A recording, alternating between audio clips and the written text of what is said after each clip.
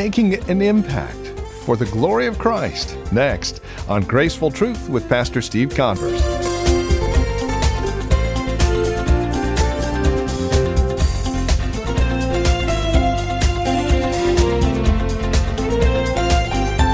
As Christians, we're called to make an impact in this world of ours for the glory of Christ. Welcome to Graceful Truth with Pastor Steve Converse.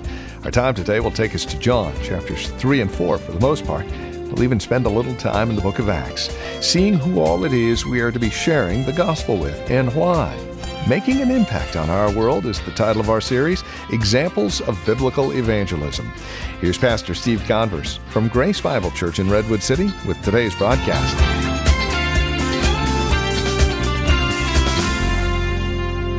I want you to turn over to the Gospel of John this morning.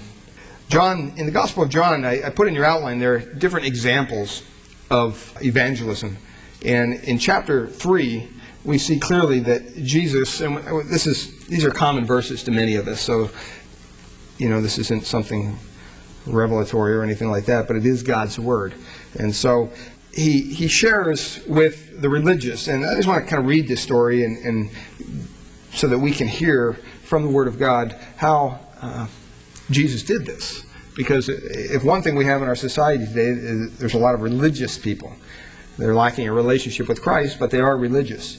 So I just want to read this and you can follow along. John chapter 3 says, "There was a man of the Pharisees, a religious man, named Nicodemus, a ruler of the Jews. This man came to Jesus by night and said to him, 'Rabbi, we know that you are a teacher come from God. For no one can do the signs that you do unless God is with him.'" So at this point, Nicodemus is pretty impressed, and he realizes that there's something special about Jesus. Jesus answered to him and said, "Most assuredly I say to you, unless one is born again, he cannot see the kingdom of God." And Nicodemus replied to him, said to him, "How can a man be born when he is old? Can he enter a second time into the mother's womb and be born?" Kind of a silly question, but a good question. And Jesus answered, "Most assuredly, I say to you, unless one is born of the Spirit, of water and the Spirit, he cannot enter the kingdom of God. That which is born of the flesh is flesh, and that which is born of the Spirit is spirit. Do not marvel that I said to you, you must be born again." Verse 8, "The wind blows where it wishes, and you hear the sound of it, but cannot tell where it comes from and where it goes. So is everyone who is born of the Spirit." Nicodemus answered and said to him, "How can these things be?" He's puzzled about this. And Jesus said to him, "Are you not a teacher of Israel, and you do not know these things? Most assuredly, I say to you, we speak what we know and testify what we have seen, and you do not receive our witness. If I had told you earthly things, and you do not believe, how will you believe if I tell you heavenly things?" Verse 13, "No one has ascended into heaven but he who has come down from heaven, that is the Son of Man, who is in heaven. And as Moses lifted up the serpent in the wilderness, even so the Son of Man must be lifted up, that whoever believes in him should not perish, but have everlasting life." And here comes that verse that we've seen at all the ball games and everything, John 3:16. "For God so loved the world that he gave his only begotten Son, that whosoever believes in him should not perish, but have everlasting life. For God did not send his Son into the world to condemn the world, but that the world through him might be saved. He who believes in him is not condemned, but he who does not believe is condemned already, because he has not believed in the name of the only begotten Son of God. And this is the condemnation, that the light has come into the world, and men loved darkness rather than light, because their deeds were evil. For everyone practicing evil hates the light, and does not come to the light, lest his deeds should be exposed. But he who does the truth comes to the light, that his deeds may be clearly seen, that they have been done in God." It's interesting to me that he shares with a very religious man here the basics of the gospel. And sometimes we need to revisit the basics of the gospel with those who are religious. We can't just assume because somebody's religious that they understand the basics of the gospel, because today the gospel is all mixed up. People call the gospel all sorts of things. And it's not the authentic gospel. He references truth in there, and he says you have to practice the truth. The gospel is basically the message that has been entrusted to the church. It's the only message that has been entrusted to the church. The gospel of Jesus Christ. The good news of how you can have your relationship restored with a holy God because we're a sinful people. And it's interesting that he's sharing it here with a religious person, someone who's probably pride. He was humble enough to come and ask some questions. But it was interesting to me that he didn't, hold back. Jesus was very direct when he shared with the religious. If you turn over a couple pages, John 1, you see the woman at the well. I'm not going to read all that. But you see the woman at the well, you see Christ witnessing to his disciples, he's witnessing to the Samaritans, and ultimately he's received by the Galileans. And he's really reaching out to those who are spiritually empty. The woman at the well had nothing within herself. And Jesus basically talked to her about living water, water that would fill her and give her contentment. So we see not only sharing from a religious perspective the gospel to religious people, but also to those who are spiritually empty.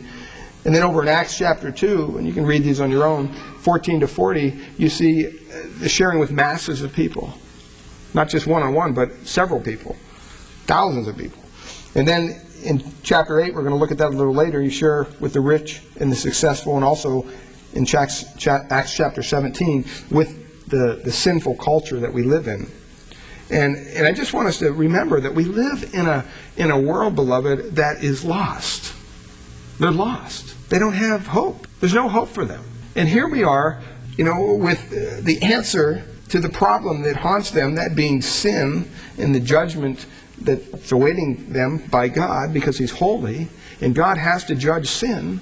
And yet we have the answer, and sometimes I think we forget that. It would be like someone who discovered the answer for the cure for cancer or the cure for whatever other deadly disease that's in our society. And yet they keep it at home in their medicine cabinet and they don't tell anybody about it. That wouldn't be right. We wouldn't feel good about that kind of a person. Well, we have the answer that can solve people's problem of sin. And that's the gospel of Christ. It's the good news that Jesus saves. It's the good news that he saves us in spite of ourselves. He saves us as a result of his grace. And today I want to look at an individual by the name of Philip. And we first find Philip back in John chapter 1. And I kind of want to take you a little bit through John here and share a little bit about Philip with you. In John chapter 1, verse 43, it says there, the following day Jesus wanted to go to Galilee, and he found Philip. So he found Philip. And here's what he said to Philip. 2 words, follow me. Pretty simple. It says, now Philip was from Bethsaida, the city of Andrew and Peter.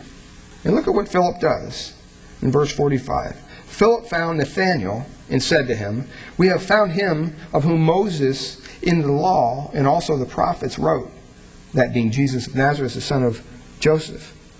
And Nathanael said to him, can anything good come out of Nazareth? In other words, what are you talking about? Who is this guy? And I like what Philip says next. He doesn't try to debate. He doesn't try to argue. What's he say? 3 words. Come and see. Come and see.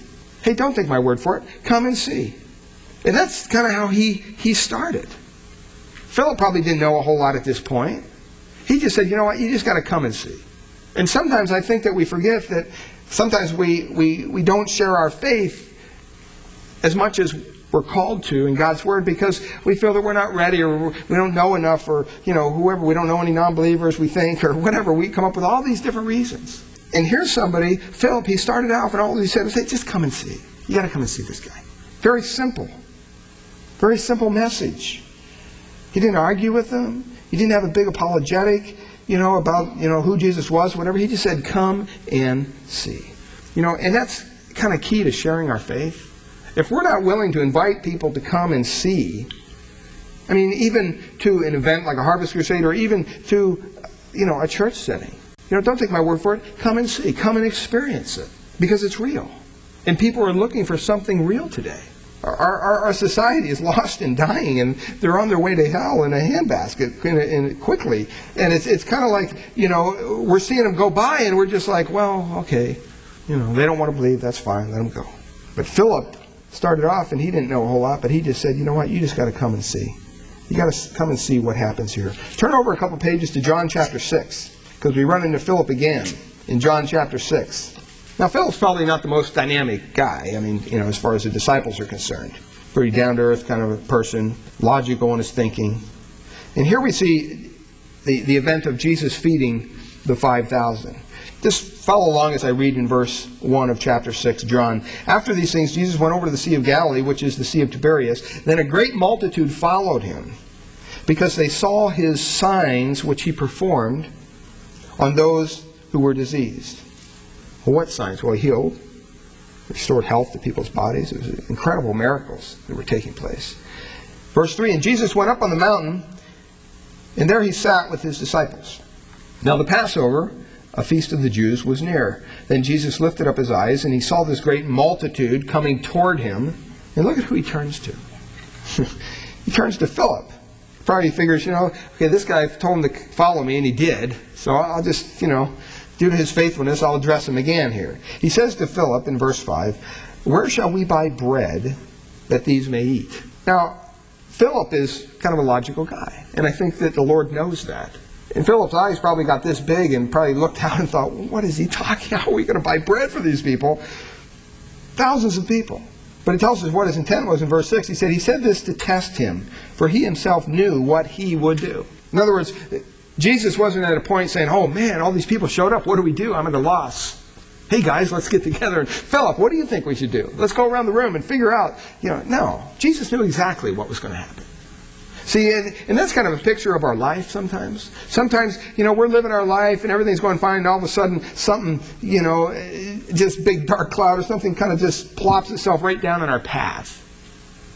And we pause and we stop. And the first thing we do is we try to move it. We try to, frustratingly deal with it.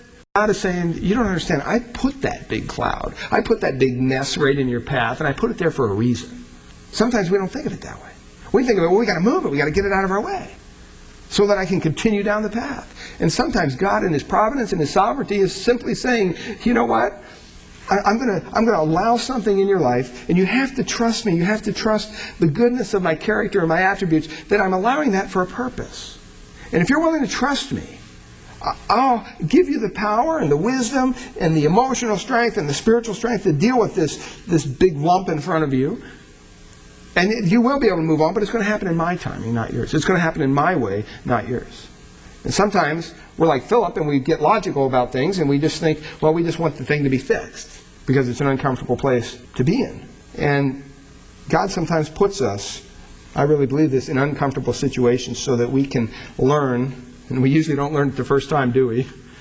We try to move this thing out and we're kicking it and trying to shove it with our own strength. And finally we're exhausted and we're laying on the ground and we look up and we're like, God help. And that's where he wants us. He wants us right there at that point. He doesn't want us to depend on ourselves. He wants us to depend on him. So he turns to Philip and he asks him this question, where are we going to get food for all these people? And can you imagine, you're up on a hill and you look down and all these people are coming toward you, and they must have looked hungry, because why would Jesus bring this up, right? So if you've ever been around hungry people, if you've ever worked in a fast food joint or something like that, where people are impatient. When people are hungry, what happens? They grow impatient. Do you ever go out for dinner after, lunch after church, and you go into the place, and boy, you get seated right away, and you're just thinking, hey, this is going to be great. We're going to get our food. I'm hungry. I haven't eaten since breakfast or last night or whatever. And you're sitting there, and the stewardess, I just got off a plane yesterday. The waitress comes, and she asks you, would you like anything to drink? And you're thinking, I don't want anything. I want something to eat. Let's just cut out this jazz and let's just get right to the point. But, she's got to go through this. So, okay, Coke, whatever, iced tea. And then you try to slip something. Well, I'll be right back. And then she leaves. And you're ready to order, and you're hungry. And you're beginning to grow impatient. And finally she comes back with the water. And then, she goes through the appetizer thing. And you know what you want. And it's just, you get irritated because you're hungry. Well, you think about all these people approaching them. And apparently, they were hungry, because Jesus brought up the idea of feeding them. And so Philip says to him in response to Jesus' question, where are we going to get the food? Look at what he says, very practical. He says, Philip said in verse 7, 200 denarii worth of bread is not sufficient for them, that every one of them may have a little. Now you stop and you think of that answer. That's kind of a common sense answer. But 1 denarii was basically a day's pay for the common laborer of the day. And 200 denarii would be, or 8 months' wages, kind of figured out. So this crowd, all right, was, so large, it was a significant amount, that it was still inadequate to feed them. And so Philip's probably, counting this stuff, we don't have enough. We just don't have enough. It's not going to work, Lord. What do we do? But he doesn't, kind of overreact. He just says, well, here's what we got, but it's not sufficient. Don't you love people like that? He doesn't really give an answer. He just says, here's what we got. It's not going to work. But he doesn't offer anything, other than that. Sometimes that's good. Sometimes that's bad. Verse 8, one of his disciples, Andrew, Simon Peter's brother, said to him, there was a lad there with 5 barley loaves and 2 small fish, but what are they among so many? Do you see the dynamic here? Here's Philip coming with all this money. 8 months of wages is a pretty good sum, but it's still not sufficient. And yet, Andrew says, well, there's a kid over there with 5 barley loaves and a couple fish. They're trying to pool the resources is what they're doing. They're figuring, okay, let's see, we got 200. Now we got 5 barley loaves and 2 fish. And they're still probably looking at it, hey, this isn't going to work. Verse 10, then Jesus said, make the people sit down. Notice it, make the people sit down. They were hungry. Sometimes hungry people don't want to do with the rest. There was much grass there in the place. So the men sat down, in number about 5,000. That's just the men. So there's probably more people than that, obviously, with women and children. And Jesus took the loaves, and when he had given thanks, he distributed them to the disciples. And to the those sitting down. And likewise the fish, as much as they wanted. Can you imagine being there? Thinking, okay, let's see, Philip still got the 200 denarii. We got 5 loaves and 2 fish, and it keeps on feeding these people. How is this working? It says there in verse 12 that when they were filled, he said to his disciples, by the way, you might want to gather up the fragments that remain there, so as nothing is lost. Therefore they gathered them up, and they filled 12 baskets with the fragments of the 5 barley loaves, which were left by those who had eaten. Then those men, when they had seen the sign that Jesus did, said, what? This is truly a prophet, the prophet who has come into the world. So here's, logical Philip. He comes with these 200 denarii, and, he's just kind of watching this whole thing take place. Sometimes God puts us in a situation so that we could see some incredible miracle, some incredible blessing in our lives. But if we were never willing and patient to sit in that place, we would have never got the blessing.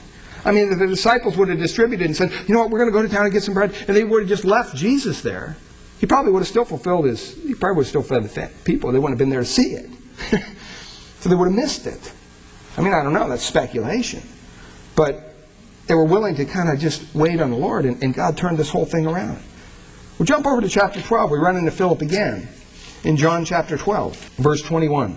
He's talking about the triumphal entry here and everything coming in, a bunch of people there.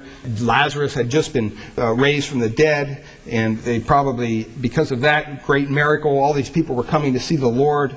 It says in verse 18, for this reason the people also met him, because they had heard that he had done this sign, raised Lazarus. And the Pharisees therefore said among themselves, you see that you are accomplishing nothing. Look, the world has gone after him. In other words, they were trying to discourage people from following him. They didn't want all their followers to follow Jesus. And so they were kind of upset about this whole deal. In verse 20 it says, now there were certain Greeks among those who came up to worship at the feast, and they came to Philip. Once again, people approached Philip, who was from Bethsaida of Galilee, and they said to him, excuse me, sir, we wish to see Jesus. Have you ever had anybody come up to you and say, I would like a relationship with the living God. Could you help me? I want to see Jesus active in my life. I've never had that experience. I've never had somebody, just a stranger, come up to me out of the blue and say, excuse me, we want to see Jesus. We want to have an experience with Jesus. That's never happened to me. But I'm wondering, what would I say if they did? Wouldn't that be exciting? Somebody comes up to you just out of the blue and says, I want to know how you can have a relationship with the Lord. Well, look at what Philip does. So he said, hey, we want to see Jesus. We want to see this fellow Jesus. And they were kind of the same culture, so they went to Philip. Verse 22, Philip came and he told Andrew. It's almost like Philip, I don't know what to do. So he went and he told Andrew, and in turn Andrew and Philip told Jesus. So he probably turned to Andrew and said, these people want to see Jesus, kind of what's going on, what do we do? And Andrew and him put his head, well, let's go tell Jesus. We'll go tell him that they want to see him. Now, it's interesting there how Philip interacts. He doesn't just go to Jesus himself. He kind of gets some support from Andrew. Andrew helped them out before with some things. And so we see once again this incident with Philip. And I know that you're kind of going, why are you doing this? Well, there's going to be a method to my madness here. Turn over to chapter 14. Chapter 14. And you remember Christ is comforting his disciples here. He starts off these wonderful verses that we've read so many times. John 14:1. Let not your hearts be troubled, but believe in God and also believe in me. In my Father's house there are many mansions. If it were not so, I would not have told you. I go to prepare a place for you, and if I go to prepare a place for you, I will come again and receive you to myself. And where I am, there you may be also. And where I go, you know, and the way you know. And Thomas said to him, Lord, we don't know where you're going, and how can we know the way? And Jesus said to him, I am the way. I am the way, the truth, and the life. No one comes to the Father except through me. Not a very politically correct statement to make, but that's the truth. See, there's not many roads that lead to heaven. Some people want to believe that. Some people want to believe that, the way is broad and that many ways are the ways that lead to heaven. The Bible says just the opposite. The Bible says that the way to heaven is a very narrow way. It's restrictive, and few are those that find it. But broad is the way that leads to destruction. Now you stop and you think about it. Common sense. If you were on a road and you knew that at the end of the road there was a cliff, and if you continued down that cliff you were going to die, would you do it? Probably not. Logically, you just wouldn't do it. Why would you do that? That'd be silly. Unless you're just having a really bad day, you just want to take yourself out or something like that. I don't know. But normal day, just a happy day, you're driving down the road and you know that at the end of the road there's a cliff and you're going to die if you continue down that path. Well, what if there's cars all around you and they're all heading toward the cliff? Does that change anything? It doesn't really change anything. It may make you second guess what your decision may be. It's kind of like if you were in an airplane and all of a sudden the stewardess opened up the door and said, okay, everybody jump. I don't know about you, but I'm not jumping. I don't have a parachute on. There's no way I'm going out that door. They're going to have to throw me out the door. And I still wouldn't jump if people just started jumping. I wouldn't do it. I'd take my chances in the plane. It'd be suicide. But see, what's happening is that there's hordes of people on the broad way to destruction, to hell. That's the ultimate destination. And they're going down this path, and they're counting on their religiosity. They're counting on their own false spirituality. They're counting on their riches or their success or whatever they're counting on. But it's not Christ, because they're on the wrong path. They're on this broad path that leads to destruction. See, and here we are over here on the narrow path, if we know Jesus, because he's the only way to get there. And it's single file. And by that I mean, you know what? When Jesus died on the cross, he died on the cross. If you're here this morning and you put your faith and your trust in Jesus Christ and you've trusted in him for your salvation, he died for you by name. Well, we're out of time. That'll close out our time together today here on Graceful Truth with Pastor Steve Converse from Grace Bible Church here in Redwood City. It's our prayer here at Graceful Truth that God would reveal his grace to your hearts through the teaching of his word each week. And we trust you're currently involved in a Bible teaching church in your area. If not, we'd love to have you come and visit us here at Grace Bible Church in Redwood City. We meet each Sunday morning for praise and worship, service time 10 a.m. We offer nursery care and Sunday school classes for our children up through grade 5. And if you'd like to encourage us here at Graceful Truth, please give us a call at Grace Bible Church in Redwood City. Here's our phone number, 650-366-9923. That's 650-366-9923. You can also find more information about us and who we are on our website, which is gracefultruth.org. That's www.gracefultruth.org. In fact, if you're planning on joining us for worship, we'll have directions and details again at our website, gracefultruth.org. If you're writing to us, our address is 2225 Euclid Avenue here in Redwood City. The zip code is 94061. Again, that's 2225 Euclid Avenue here in Redwood City. The zip code 94061. Also, we have a discernment seminar coming up with Justin Peters. That's Friday, March 22nd, 7 p.m., and then all day Saturday, March 23rd, 9 and 11, with Sunday morning services at 10 a.m., held by Justin Peters. Again, this is a marvelous seminar on discernment, a call for discernment, a biblical critique of the Word of Faith movement. Are Christians really little gods? Did Jesus die spiritually and pay for our sins in hell? And should we all speak in tongues? What about being slain in the Spirit? What are the signs of a false prophet? Is it always God's will to be physically healed? Is healing in the atonement? And if I'm not healed, is it my fault? These questions are asked constantly in our society, and they're presented to us in such a way as to say that if we don't answer them right, we're not godly. We're not even Christians. Justin Peters Ministries will be dealing with all this, again, here at Grace Bible Church in Redwood City, Friday, March 22nd, Saturday, March 23rd, and Sunday, March 24th. The seminar is free. There will be a love offering taken. And for more information, simply visit our website, gracefultruth.org, or again, call. And that phone number again is 650-366-9923. Thank you so much for joining us today. Until next time, God bless.